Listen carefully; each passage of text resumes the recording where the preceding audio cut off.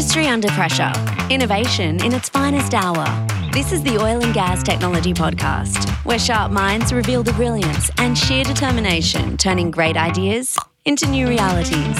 Hear about how it happens in real life with your host, Michael O'Sullivan. The views of the host are expressly his own and should not be construed as the views of any other corporation, consortium, governing body, or interplanetary federation.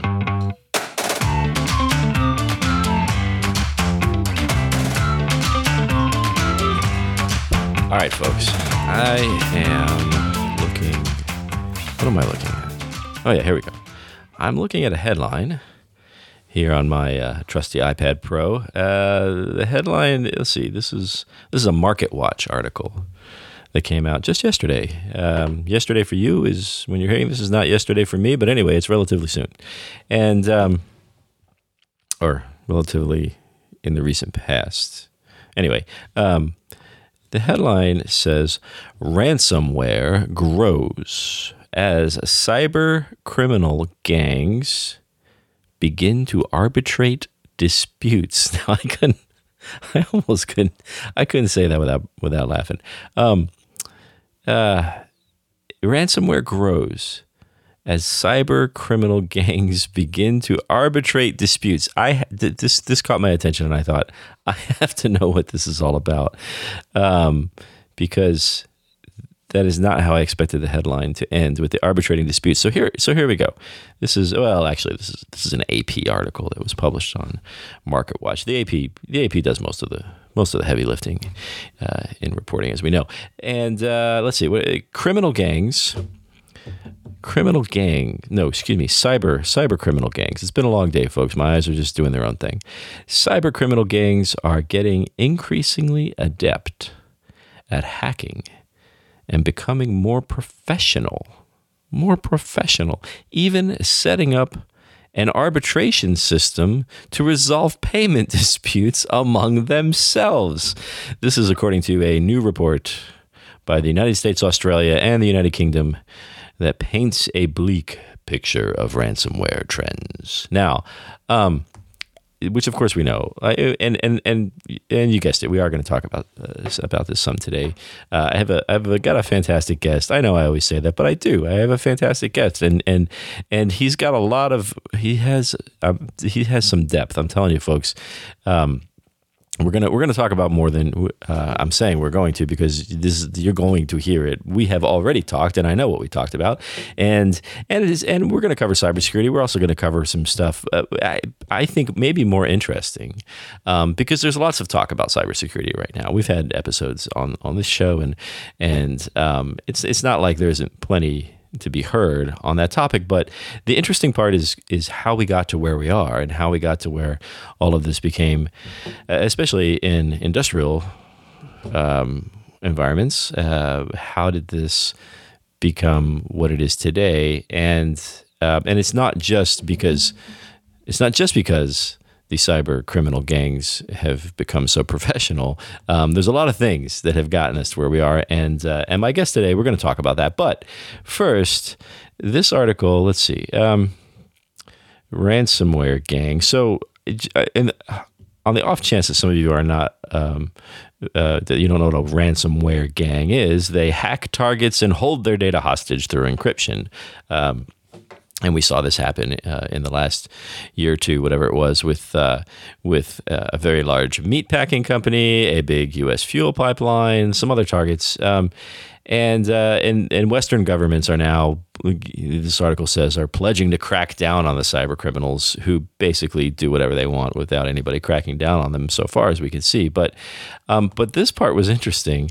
So it talks about how, they're so this new report, it highlights the growing maturity and specialization of the ransomware market. So if you think that these are just like people people out there in their mother's basements, hacking. They're part of the picture, I'm sure, but these are organized. This is organized crime, essentially, and they've got different specialized roles, which range from, it says here, hackers who can break into networks or develop ransomware to non-technical operators who negotiate payments with victims. This is big business, folks, and it's well organized and the pièce de résistance. There's even money to be made by arbitrators who can settle payment disputes among the various ransomware criminals.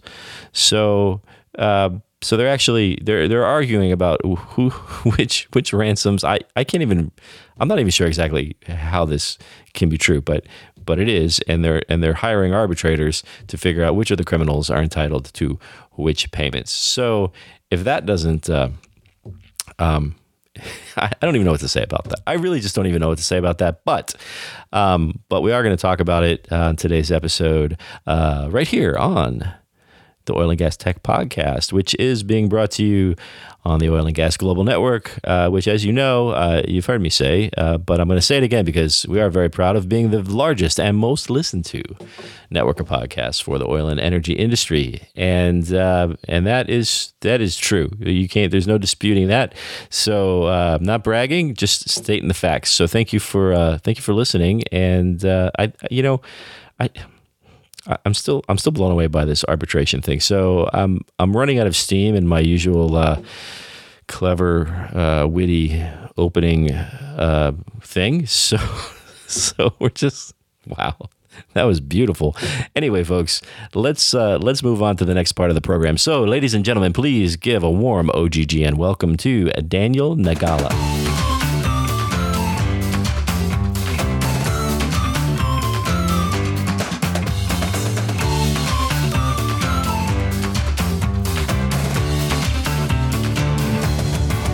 And we are here with Daniel Nagala, as you just heard before that snappy musical interlude. And I have to say, and Daniel is going to be he's one of the most interesting guests that I've had on the show probably in a long time for a whole bunch of reasons that have nothing to do with the topic that we're going to talk about. So maybe I'll pull a little bit of that out of you. But Daniel, thanks for making time today. I really appreciate it. Thank you very much, Michael. It's a pleasure to be here. I'm happy to have the opportunity to participate. That's good because it's always a bummer when we get somebody who doesn't want to be here. Whenever it's always good to have somebody who's excited to be here. So yeah. I can imagine. Yeah, it's no good. Actually, you know what? This is true. People don't realize this, but I have episodes that never see the light of day. Well, I don't know what's the audio equivalent of see the light of day? Whatever it is, I have episodes that have never made it because of this. It just wasn't good. But this is going to be great. So right. We got into this conversation because of all the great things that you do. You've had a company for a long time, and you've been in the OT environments deeply, which is, of course, a hot topic. We talk about it a lot on the show. So there's some cool stuff we could talk about. But let's start with a little bit and I don't know, you can tell this story however you want, but like a little bit about you and who you are and how you started the company and all of that sort of thing. Okay. Well, I grew up in northern Arizona, got a degree in computer science with some minors in math and microbiology, and thought I might. Why not throw the microbiology into? Yeah. Thought I might do something other than engineering. Came to Houston mainly because of a very close friend that I wanted to be with. Worked on a master's degree in biology and was working as a programmer in a little company that was building pipeline control systems from scratch. Yeah. And so I started learning about pipelines. I started learning about how to actually write software for real industrial uses. And over time, I migrated into really being totally focused on that. But on my journey there, I worked as a river guide, rafting and kayaking instructor. I was a part-time instructor for the National Outdoor Leadership School in Lander, Wyoming, taught mountaineering and expeditioning skills, and did a lot of that on my own as well. And I thought I might go to medical school, and I went down the path of becoming a paramedic and deciding I didn't like medicine. So Okay. So here I am. I'm finally an engineer running a company. That's perfect. And by the way, I forgot to mention the name of that company because I was so caught up in all the other interesting things about you. But UTSI, I think it's actually UTSI International, right? Isn't that the Yes, it formal, is. the complete name of the company? So, is there? I looked and I didn't see. Is there a story? Well, did the letter stand for anything? No, actually, I started the company with 3 colleagues from a software company, a SCADA software company I worked for in the late 70s and early 80s. And we were going to form a technical services company. And we thought that this United Technical Services Incorporated might be a good company name. We had a lawyer that didn't do his homework. He said that name was fine. We started using it, and after 6 months, we found out that he'd never filed our articles of incorporation, and that name certainly wasn't available. It's too good to be true. Yeah. But a 6-month-old company, people started using the initials, and we were getting some recognition. So we said, well, then that's the official name of the company. Just the letters, no significance. That's how it That's came fantastic. to be. It's good because I noticed it's an unusual combination of letters, so it's really it's easy to get like domain names and all of that and all that kind of stuff. So it was UTSI Inc. And then it became UTSI International when we started doing a lot more international business and opened some offices overseas and whatnot. Yeah, and I want to get to that because that's an interesting part of the story too. I did want to throw in a couple of things that you left out of.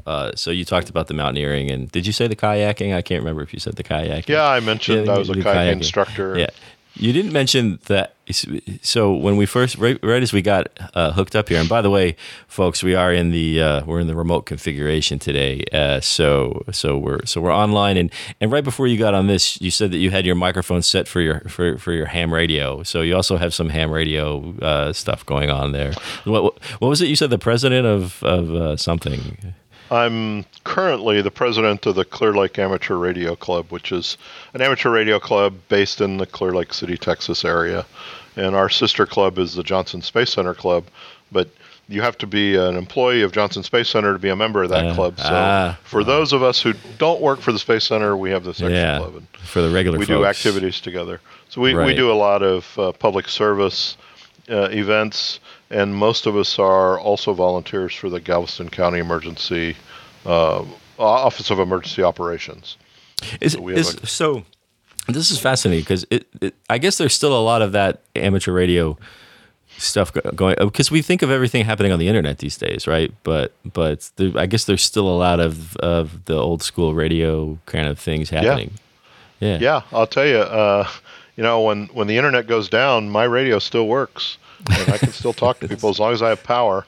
So, I'm KG5 PVP, and I can be out there talking to people around the world, even with no internet and no commercial power available. So this is where things really happen. And actually, one of our other employees was saying he's connected with the Coast Guard, and they had problems with communications when power was out during one of the recent storms.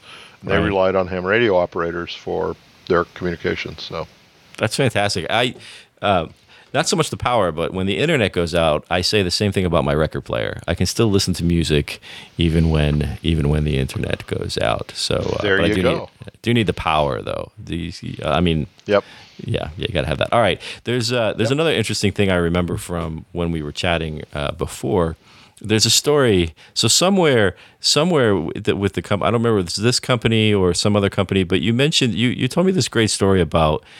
I think it was in the 70s, building some system software, and you got interesting inquiries from people who weren't, the whole notion of people out there building computer systems wasn't something that everybody was familiar with, right? So you got some misdirected inquiries, if I recall. Yeah. So the first company I worked for in 1976 was a startup. It was called System Software Incorporated, and they were doing industrial control systems. They had one big client, which just happened to be Conoco at the time, and they hired me to write software.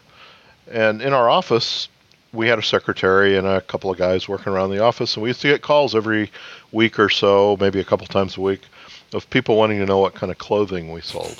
Because people thought software was clothing in the 70s. And they were totally surprised when we told them, no, it has nothing to do with clothing. Nothing to do with clothing. I'm sure that today almost no one, if no one, would make that mistake. But I don't think so. I don't think anybody would, but software clothes, it makes sense. You could see how somebody logically could come to that conclusion if they've never heard of software. I think so. Yeah. I think so. I know it surprised all of us, but after a while you start to get used to it. So it's funny that it happens. Those calls just come in and we go, yeah, another one. Yeah. You send them the Sears catalog. All right. Enough of all that stuff. UTSI today. I know we want to talk about pipeline control systems and security because it's a big topic right now in the industry. I think we're going to have a little bit of a slightly different conversation about that than some of the other ones that we've had, mainly because that's what. So you guys this is what you're focused on for the most part, right, with the company?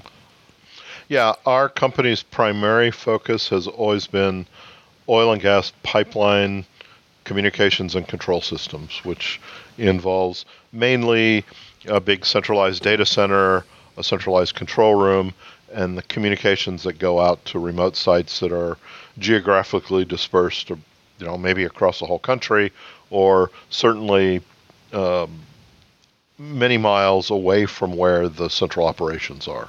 Right. And so you need communications to deal with those, and you need end devices out in those field locations as well. So we have some expertise in that area too. Yeah. So this is something that I think is kind of interesting for. It's come up in a variety of conversations that I've had with different people, not necessarily on the podcast, but there's been so much activity the last couple of years, as oil and gas gets very serious about digital transformation, and pretty soon we're taking aim at, what we now call the edge, which, pipeline control systems or let's just say pipelines or, any operational, it could be drilling, could be refineries, whatever. In all of the flurry about let's go out there and do stuff with and get data and do analytics and all of these like cool things that we want to do at the edge, it seems like sometimes people weren't aware that there were already computers out there, and computers and networks and all of these things that you mentioned. All of that stuff has been out there for a long time, right? It's not that we're bringing computers to those environments for the first time. No, in the pipeline industry, computers and computerized control, even from centralized facilities, although maybe not as big as they are today, but we had regional kind of centralized facilities that still had computers in them and communications for their regional devices in the early 70s, and maybe even before that. My time dates back to the 70s, and I know that for a fact. Yeah. But I was working on systems in the mid-70s that had been installed for 5 or 6 years before that. So these things have been around. They've evolved a lot over the years, where a major operator, let's say the big guys like Shell, Exxon, Chevron, the great big guys that have lots of operations across the country. Back in the older days when we didn't have computer technology that could handle large data sets and lots of load, and we didn't have the diversity of communication systems that we have today, typically had regional operating centers where they'd have a control center with computers and communication terminations, and then that might communicate and manage pipelines in a few 100 mile, maybe 1,000 mile radius of where they were. Over the years, and this probably started in about the mid-'80s, maybe mid-'80s to 90s, there was a big consolidation that took place where companies started to phase out those regional control centers and bring all of that functionality that was out there into one big centralized location. So today, if you look at all those majors that used to have those diversified operations, they now have one big centralized operation that handles everything that 6 control centers used to do in years prior. Yeah. And So technology's made all that possible. right, but so what you're describing there though is kind of an evolution in the physical configuration of all those things. You get better communications, so you don't have to, right? So you can centralize on all that. What about the actual capabilities? And I guess where I'm going with this is the capabilities. So there's computers out there. And by the way, they've been producing data, right, for a long time. It's not like when we have all these digital ambitions that we want to do with data today, it's not like we're creating. I mean, we are in some cases, but like there's data out there. And what was it? So if all of these capabilities are already out there, why, when the digital transformation crew came along with all their ideas, we hear about all this conflict between this IT, OT, difficulty. What made it so difficult? And I think I know the answer to this question, but you can explain it better. What made it difficult why couldn't we just go out there and say, okay, great, now we can do all of this digital stuff as well? Well, the thing is we've been collecting data for a long time, of course, but we haven't been keeping it in perpetuity like we do now. Yeah. We collected historical data. We had limited disk space. So, sure, you might keep data for a year or two max, depending on the resolution and the quantity. Right. And then maybe you'd archive it to tape or something because you didn't have any other long-term storage media. And then it was hard to recover. And then as technology changed, then you couldn't read those old archived magnetic formats anyway. So a lot of that data from years and years past got lost. But in about the mid-90s, probably, we started to see a big shift toward trying to keep that information for a much longer period and trying to keep it accessible, not only for operations and follow-up and audits and studies and things, but also for business applications. And this is where we started getting that OT, what we call OT or industrial control system, collaboration with the business side of the house. Yeah. And for a long time, the SCADA and control systems, they were just their separate island of technology that was out there. And if you wanted to move data to the business, you'd have to write it off to some kind of physical media and hand carry it up there and figure out how to import it then. Right, so, which we even do inside the business sometimes, but we still do some of that now, but we don't like to. Right. Okay, so that was, you said, and by the way, any people who listen to the show regularly know that I love, as much as I like talking about the cool new stuff, the history of the technology, the innovation in the industry, I always find fascinating. So 90s, we start saying, hey, we're going to need some of this data, whether it be for audits or whatever, or eventually the business wants it, which is usually represented by what eventually became called IT, right? And in fact, I remember before IT really existed, there wasn't really a corporate IT group. That happened in the 90s as well, if I'm not mistaken, right?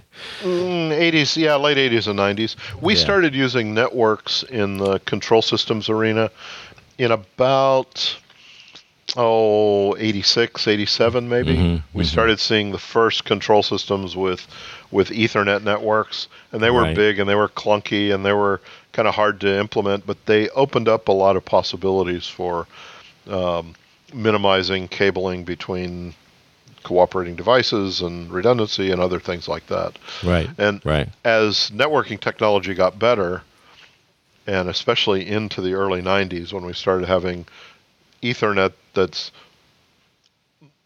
more closely resembling what we have today, not precisely, but more closely. Then we started seeing interconnectivity to the business side of the house. And this whole IT OT piece, it kind of evolved out of the growth of networking and networking technologies and corporations becoming much more dependent on data services that were centralized in computers and data storage areas and whatnot. So the IT guys, they knew the business. We always Right. considered IT guys business guys, and we always considered what we call OT today, those were the engineering and operations guys. Right. And it's right. still kind of that way, except Yeah. that the line of delineation has become much better defined. Yeah, it's always surprising. The first time I ever heard somebody refer to IT as the business, it was actually there's a guy over at Air Liquide, Marty Martin, who's been there for many years. You may know him, and he was the first person some years back I ever heard him. He kept saying the business, and I didn't quite follow what he meant because in the corporate world, it's the business and IT are two different things that are trying to get along and trying to understand each other better. But to you, that's all the business, right? Yeah, I mean, for a long time, of course, now we cooperate really well between the IT and the OT sides, but for a long time, both sides were at each other's throat, and nobody Yeah. wanted the other in their area. They didn't want to touch them. And I remember one customer once, he was having problems. It was when they first started getting Windows servers into the OT world. Before that, we were using things like OpenVMS from Digital Equipment. We were using other kinds of equipment and whatnot. And gradually, Windows crept in, and it's kind of the main server operating system we use now. Yeah. And this one customer, he'd been having problems. The systems weren't keeping running. They kept crashing frequently. And I'd go a week or 2 or 3, and then something would go wrong, and they couldn't track it down. The vendor couldn't track it down. And he said he finally broke down and went and talked to the IT side of the house. And the IT guys came in, looked at his systems. This is what he told us. He said, and in like an hour, they said, "Oh, well, that's because you don't have this, and this, and we can fix it." And they fixed it, and it never crashed again. And he said, after that, well, okay, the IT guys do have some benefit in my world. There is something that they know how to do. That's really funny.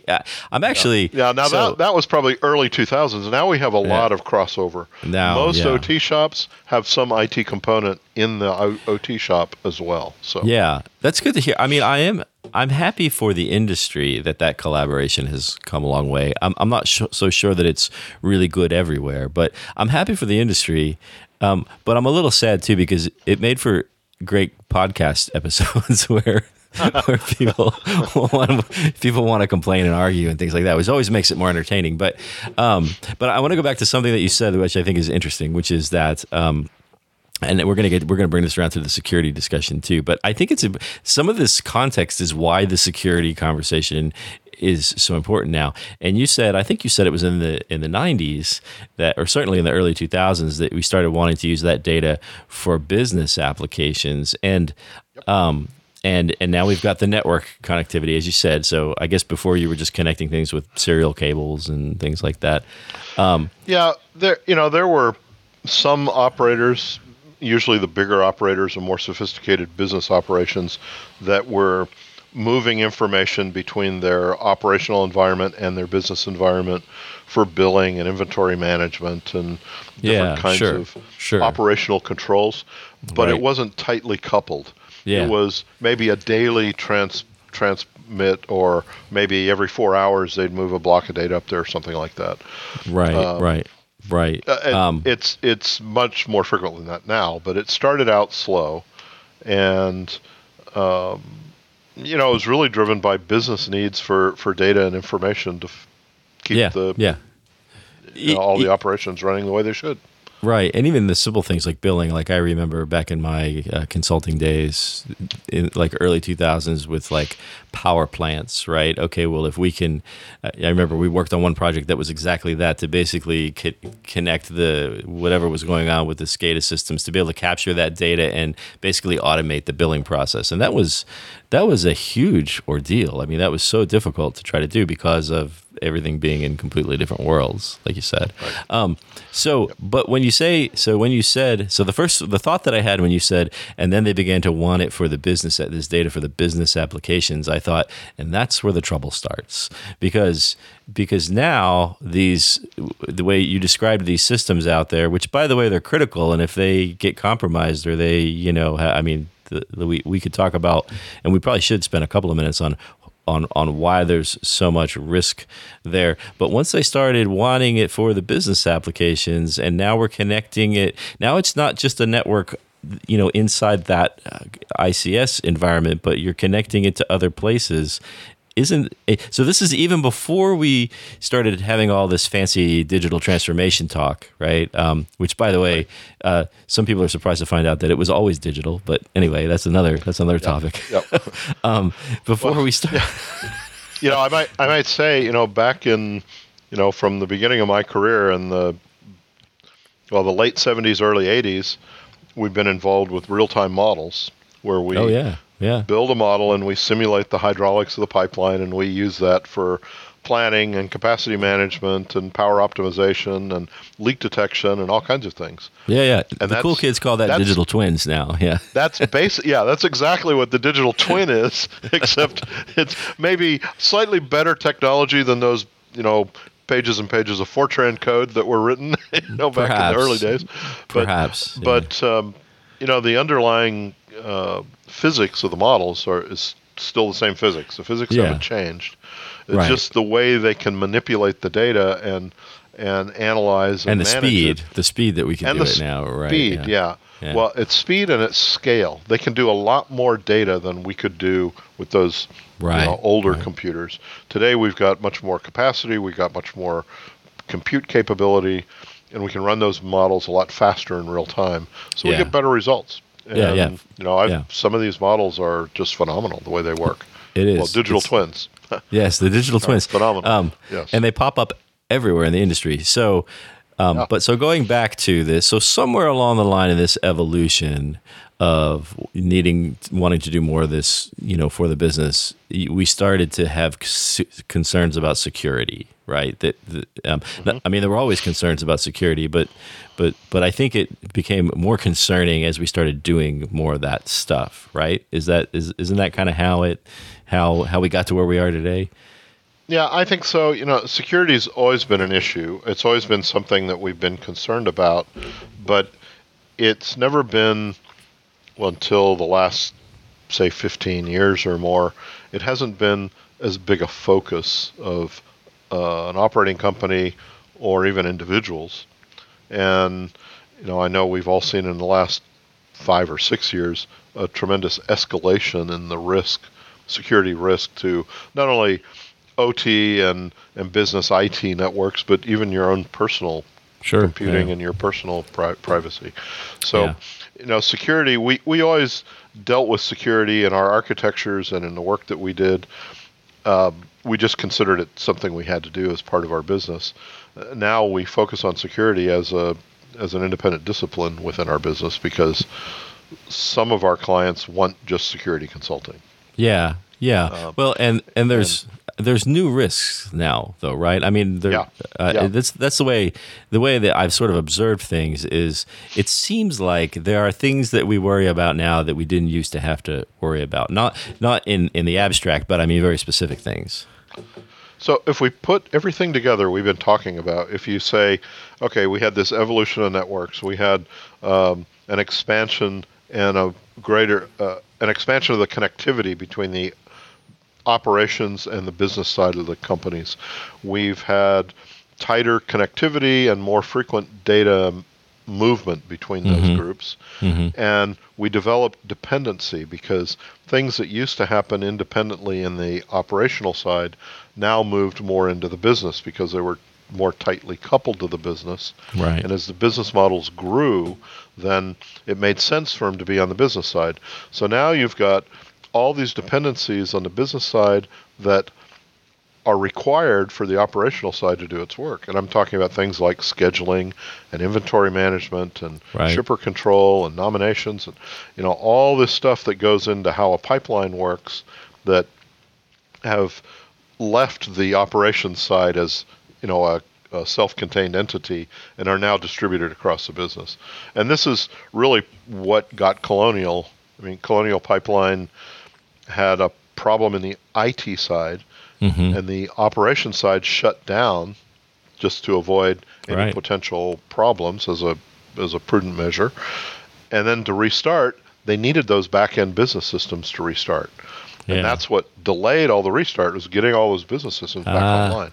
And, and this is why TSA has come out and said, hey, operating companies, you have to eliminate or substantially reduce those dependencies so you can continue to operate even in the event that the other side of the house is unavailable for some period of time.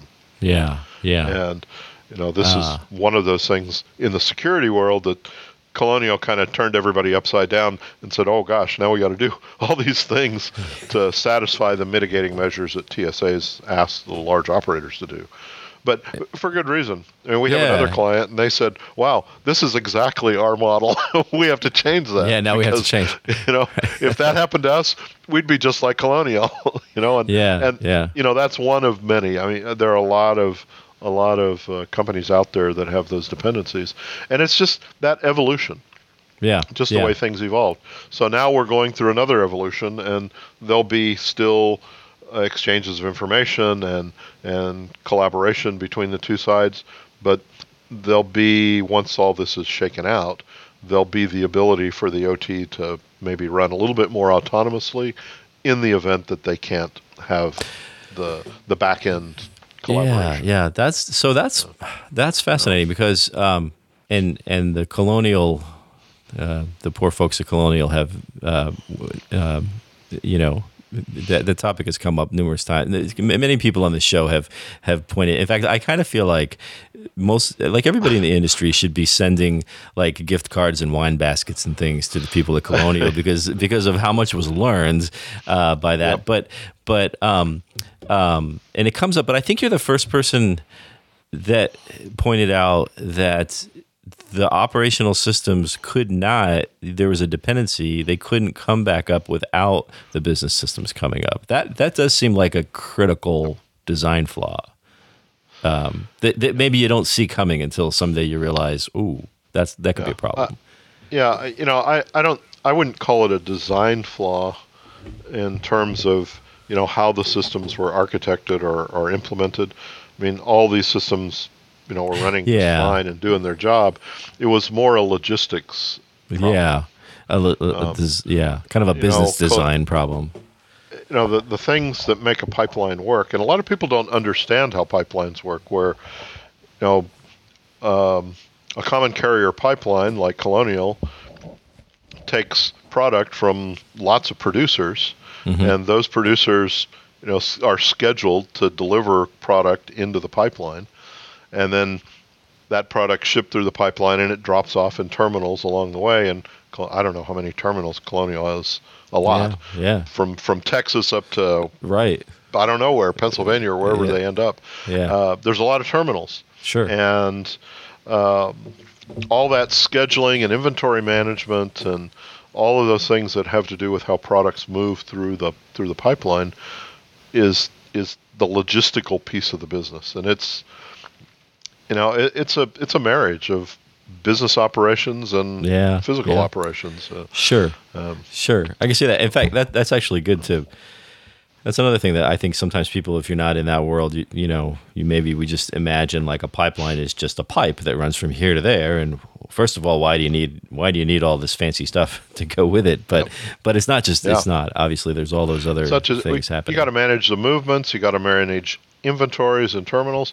It's one thing to be moving product through a pipeline and dropping it off in terminals, but you have to drop it off in terminals where the volumes are actually needed. A big metropolitan area needs a lot more frequent and a lot more frequent deliveries and more inventory than a small metropolitan area. Yeah. So as a pipeline passes those, they manage those as part of their logistics operations of the company. Right. Yeah. Good. So. And it's funny. I think sometimes we just, the layman in the crowd, we think of it like the pipe, like the water pipe in our house. Well, the water goes from here to there. Like, what's the big deal? But there's all this other stuff. So, think about it like putting marbles in a tube. You drop marbles in a tube, and every marble is a type of product, and it rolls down, and occasionally one comes out somewhere else. Yeah, It is one, fascinating. You got to put one in to push the other ones through. So even if you have a lot of product in the line, you can't take it anywhere unless you're pushing more in from the other end. Right. And by the way, digital twins are making an appearance in that world as well, to try to ensure integrity of things like that. Shout out to my friend Kayla at Validere. But okay, so I'm kind of navigating towards something here, which is all of these things are putting pressure in the ICS world, the OT world, to modernize. Because the other thing we mentioned is you mentioned that these systems have evolved over the years, but for the most part, if I understand correctly, there is even without all of this these new requirements for fancy digital things. There's already pressure to modernize some of this stuff for other reasons, right? People were kind of already dealing with that challenge. Yes. Well, as technology grows, and as equipment and software that they already have in place gets to be older, there's an impetus to replace that and upgrade it to get better functionality. And then the other piece of that equation is regulatory requirements, new security requirements, increased demand from the business sides. Maybe they want more data, so they're upgrading their field infrastructure to acquire more information that facilitates the business. Mergers, two big pipeline companies merge. Well, they usually want to have a consolidated control center these days rather than operate two independent ones. So that usually or many times facilitates an upgrade or a replacement of one or the other.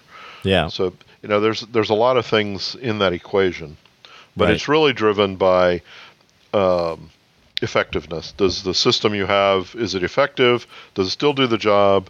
Can you maintain it? Is it supportable for a reasonable cost? Is it reliable? Does it have high availability and whatnot? So all of this is putting. So I'm imagining right now. The operational folks who are listening to this are saying, "Yes, you're describing my world. I know all this already. What do I do about it? Right? Like so this sounds like a whole heap of challenges and pressures being put on that world.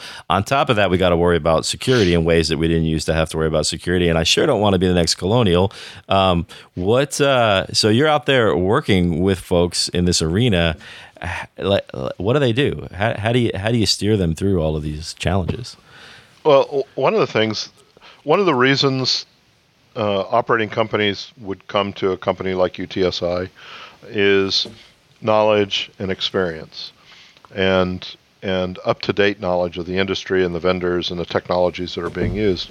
Is with companies like ours, and we're not the only one who does this, but companies like ours, we work in this area all the time, and we work with multiple operators and vendors and different kinds of technologies all the time.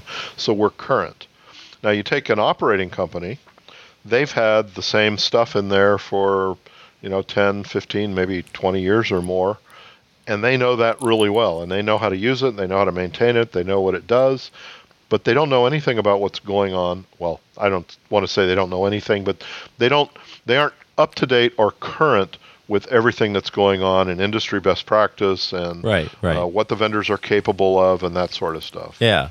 Well, they don't have time, right? Because they're busy doing the things that they're doing. They don't have time. They have to run their business. And so the reason they bring on companies like us to help them do upgrades or replacements of existing systems is more of an adding that expertise to their team and also augmenting their team with that expertise. Yeah. So their people, they might have a few people from their team that join the new project team, but they still have to keep everything they have running and doing the job that it does every day. I mean, that's a 24/7 operation, and it requires care and feeding all the time. Yeah. So we come in as an extension to their team to help them work through, where they are and what they need to do, what are the demands that are prompting some kind of a change or an upgrade, and then we help them figure out how to get there. Yeah. And there are multiple ways they can get there depending on their needs, but right. So the how to get there is always interesting. Especially since, as you're describing this, I'm thinking, okay, as you just said, they're doing their regular job, which is to keep this stuff running, and by the way, this stuff has to run all the time. I mean, downtime. We've talked about this on some other episodes related to things like refineries or chemical plants, but same thing, I'm sure, for pipelines. It's pretty downtime's costly, right? It's not like we can say, hey, let's just take this thing offline for a couple of weeks while we. So how do you deal with the old tire on a moving airplane or whatever it is? How do you do that? How do you modernize this stuff that has to be? And I know that this answer probably involves a whole methodology and process, but like, what's the how do you do it? Well, we're fortunate that most operating OT environments these days have primary and redundant. It's a fully redundant operation. Okay. And a lot of them have an offsite. If it's critical infrastructure, they probably have an offsite disaster recovery center as well. And so the way you transition from something existing to something new is you do it a piece at a time. Typically, we come in, we'll run maybe the old and the new in parallel. Mm-hmm. And there are lots of different ways to do that. And like you said, that could be a whole nother podcast. But you run in parallel, you do your testing and checkout, and then you gradually switch over from one to the other. If it's an upgrade and they're using the same infrastructure, you upgrade one of the redundant components independent of the other pieces and test that out. And then if it tests out okay, you do a trial and switch over to it and make sure everything's okay. If it seems okay, you work on upgrading another one. Yeah. One of the other pairs and work through it that way. But it's a prudent engineering process of good design, good planning, making sure you have a fallback position and you can recover when you need to if something goes wrong. By and large, complete replacement is a lot easier than an upgrade because you typically have new components. You have new servers, you have new networks and everything. So if you can run in parallel, the switchover is, well, let's switch over and see how it goes. And if it doesn't go too good, we just switch back to the old system and we're running. But even at that whole component of testing and validation and certification that the new stuff is working at the level it needs to work and is doing the job without error is absolutely necessary before you make any decision to switch over to operations. So you just said that's another interesting thing, right? Which is, again, if I am to use my simple plumbing example, which by the way I'm not actually allowed to do in my house, but if I'm reconfiguring something in my bathroom and if I can tell if it's working because the water comes out. The water doesn't come out, and if the water comes out here and it doesn't come out anywhere else, right? Then I know it's right. But it's very simple. But when you talk about a little cut over and then cut it back, what is that? What is that validate? So you mentioned validation process. That sounds like a big deal. Probably, I would guess. So with regulation has made that in the pipeline industry more complicated. Oh. So if you have regulated pipelines, I always thought regulations make things simpler. I'm surprised. I'm surprised to hear that. Yeah, we wish. If we're putting in new systems, I'm shocked. If everything's changing, you have to do point-to-point testing, which means you have to physically test and exercise every piece of data that's affected by that change and coming into the system. And like I said, there are a lot of ways to do this. If you're running in parallel with the kinds of communication systems we have today, you can usually get some kind of a listen-in mode. So you actually are listening to the data coming from the field and interacting with it in the new system while the old system is still operating and running with that same data.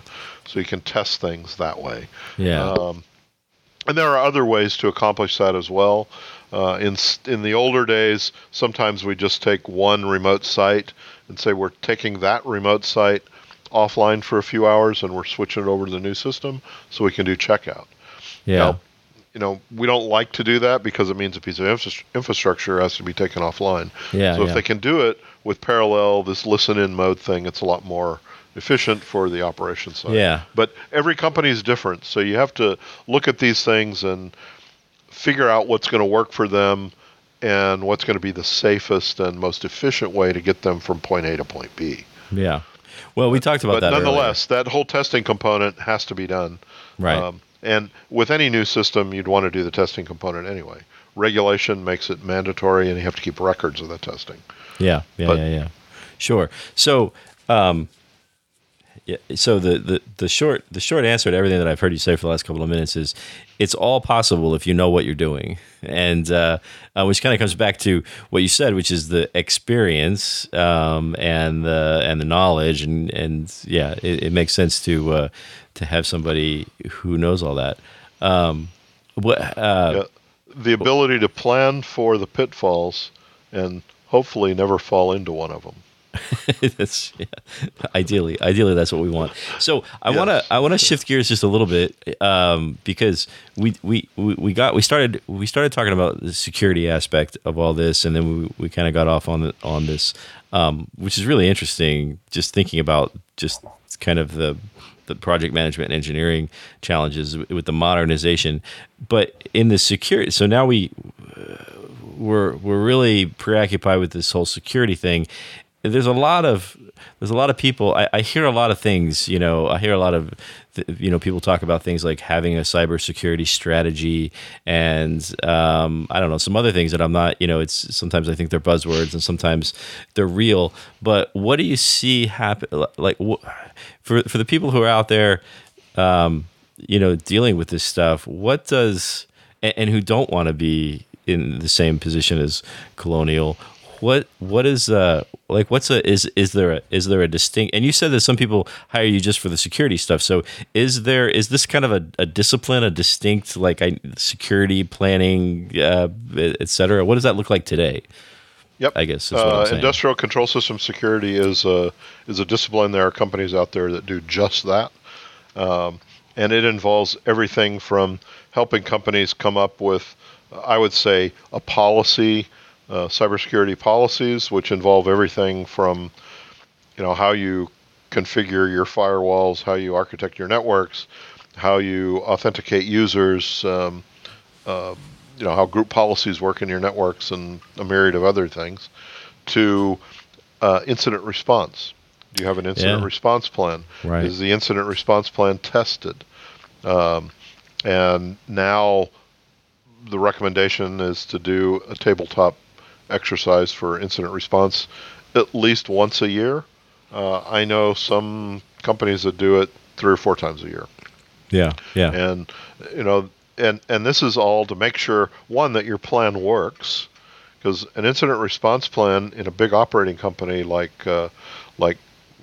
any of the big pipeline operators involves everybody from the CEO all the way down to the technical guys in the control center. Yeah. And depending on what's happening and what kind of an incident you're responding to, there are roles and responsibilities for all those people. If it's communications or legal or insurance or finance, responding costs money, unfortunately. And if you have to pay a ransom, does the company know how to pay a ransom? Do they have access to bitcoins? I mean, it's not something that we do in a corporate world so much. Yeah. So, do they know how to do that? And then on the technical side, are the technical people prepared? Do they have the tools in place to monitor the networks, to recognize unusual activities and respond to them? Can they isolate systems and eradicate the problem quickly? All this and more is part of an incident response plan for a cybersecurity incident. Yeah. And that's a big piece. That's something that companies tend to overlook because it's a document, it's procedural, but there's a lot of meat behind that document that involves people and process. Yeah. And when you need it, you need it. Yeah, I mean, right. Unfortunately, it just happens, and you got to spring into action. So.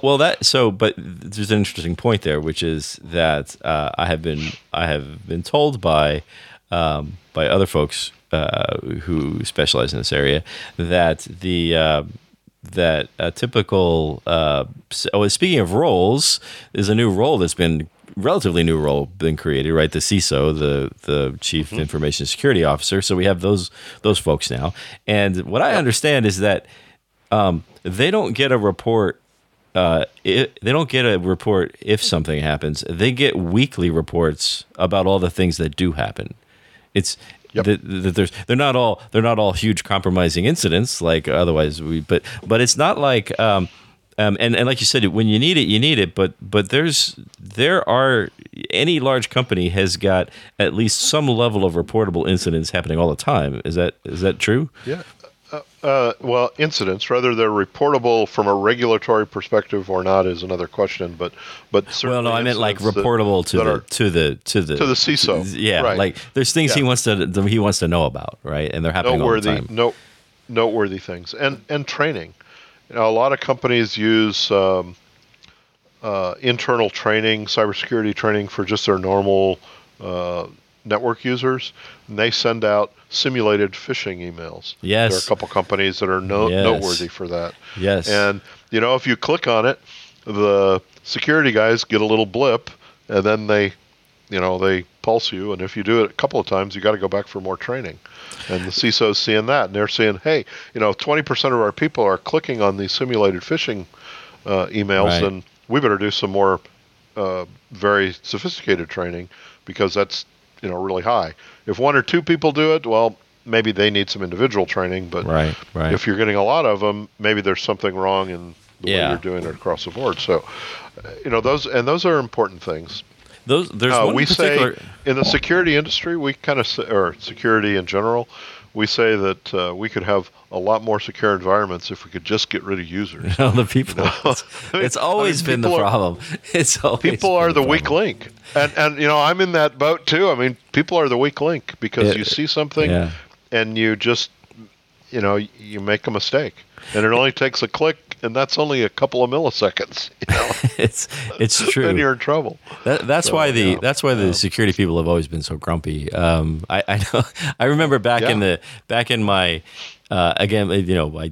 We talked earlier. I kind of grew up in the IT consulting world, and you could always at any project meeting, you could always tell when the security guy walked in for the meeting, for the room, because they always and people can't see this because we can see each other, but they always walked in. They always kind of had their arms crossed like this, and they sat back in their chair.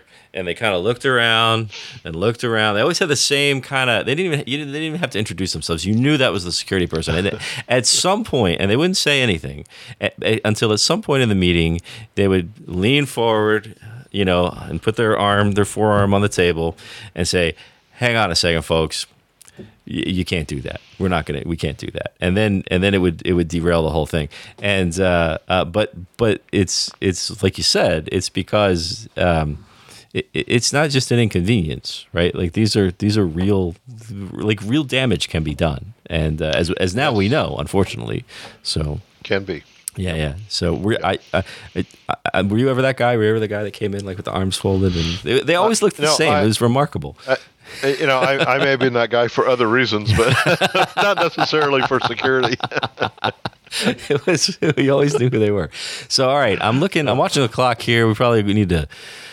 Kind of wrap up. But this is really it's great. I appreciate understanding, and I think it's good to understand the history, and because now as you're describing that incident response plan, and as you're talking about things like it involves everybody from the CEO all the way down to whoever the technician is, those are sort of new things, right? That wasn't always the case, and that's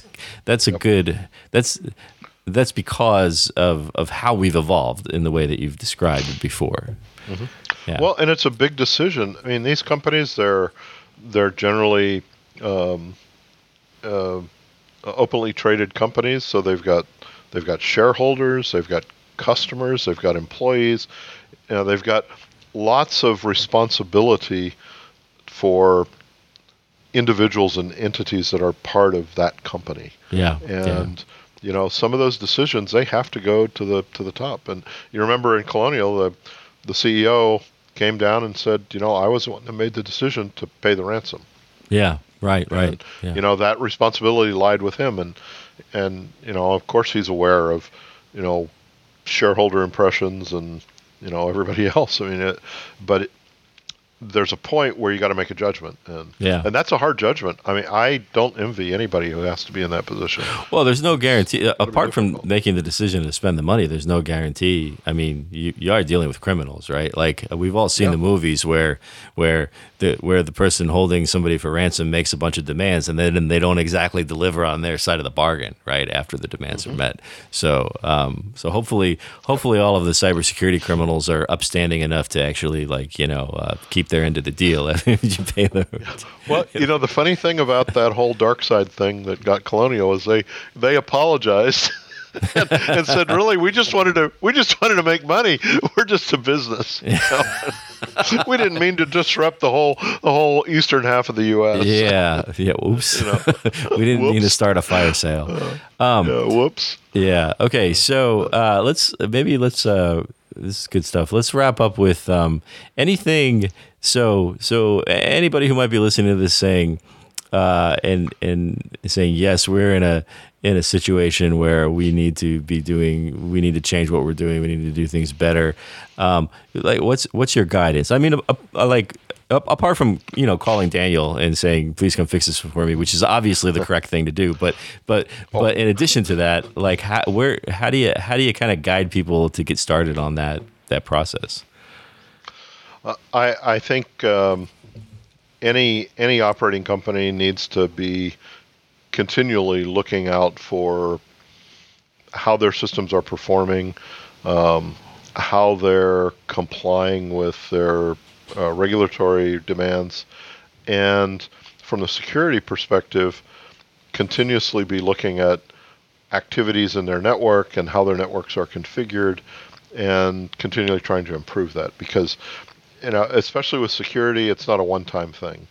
You can't just go in and put some stuff in and patch the systems and say, okay, I'm good. Yeah. You got to be looking at it all the time because things are changing, and these bad actors, I mean, they're smart guys and they're changing too. You change, they change. Right. Any company's getting hundreds or more of bad guys knocking on their firewall doors every day. Right. Yeah. We see it even in our little business. We see lots of evidence of people trying to get in. Well, I'm sure there's a lot of people that would like to take you out of the game because it would make their life easier in other places. But that's a good point. Which is, I remember, years ago, whenever we thought about security, we only thought about things like hardening systems and properly configured firewalls. But now it's not just having the technical gear, configured correctly. There's a whole bunch more to it. Right. Yeah, it's an interconnected world now, and that's opened up a lot of opportunity for bad things to happen, and means that you have to be much more vigilant.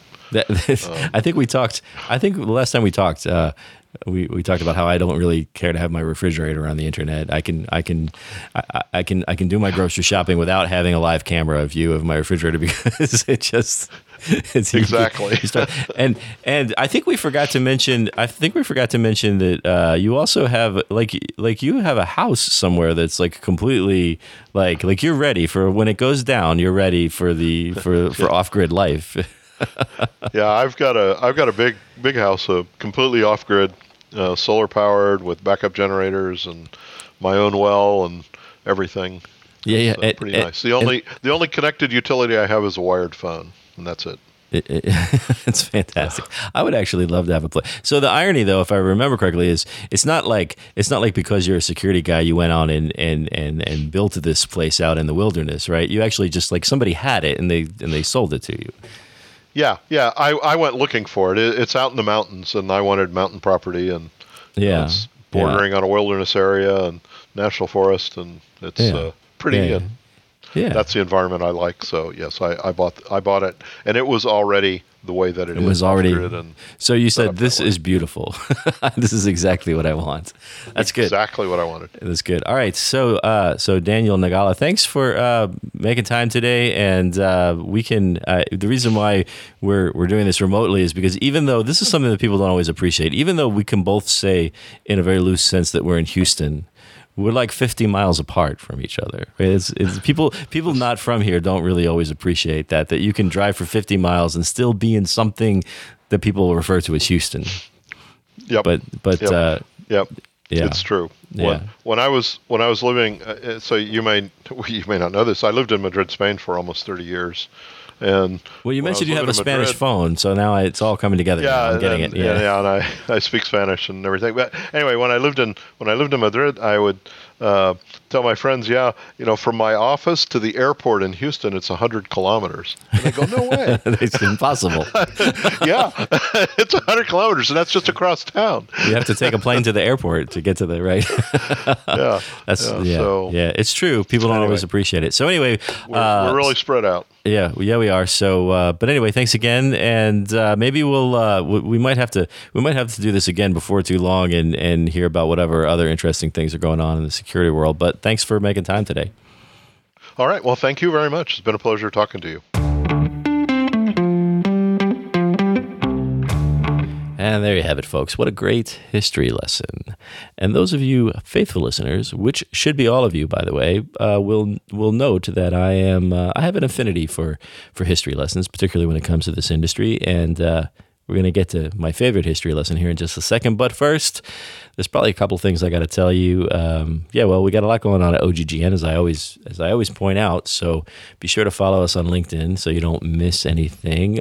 Most importantly, or at least, I don't know, maybe it's not most important, but it's the most important thing to me right now is this new live stream that we're going to kick off. It's going to be a monthly program, and it's going to be. You probably heard me talk about it on last week's episode because you are a faithful listener, and it's a TV show essentially. It's a TV show, and we're going to be talking about some stuff. It's called OGGN Unscripted. It's going to go exactly the way the title says, and it's going to be fun.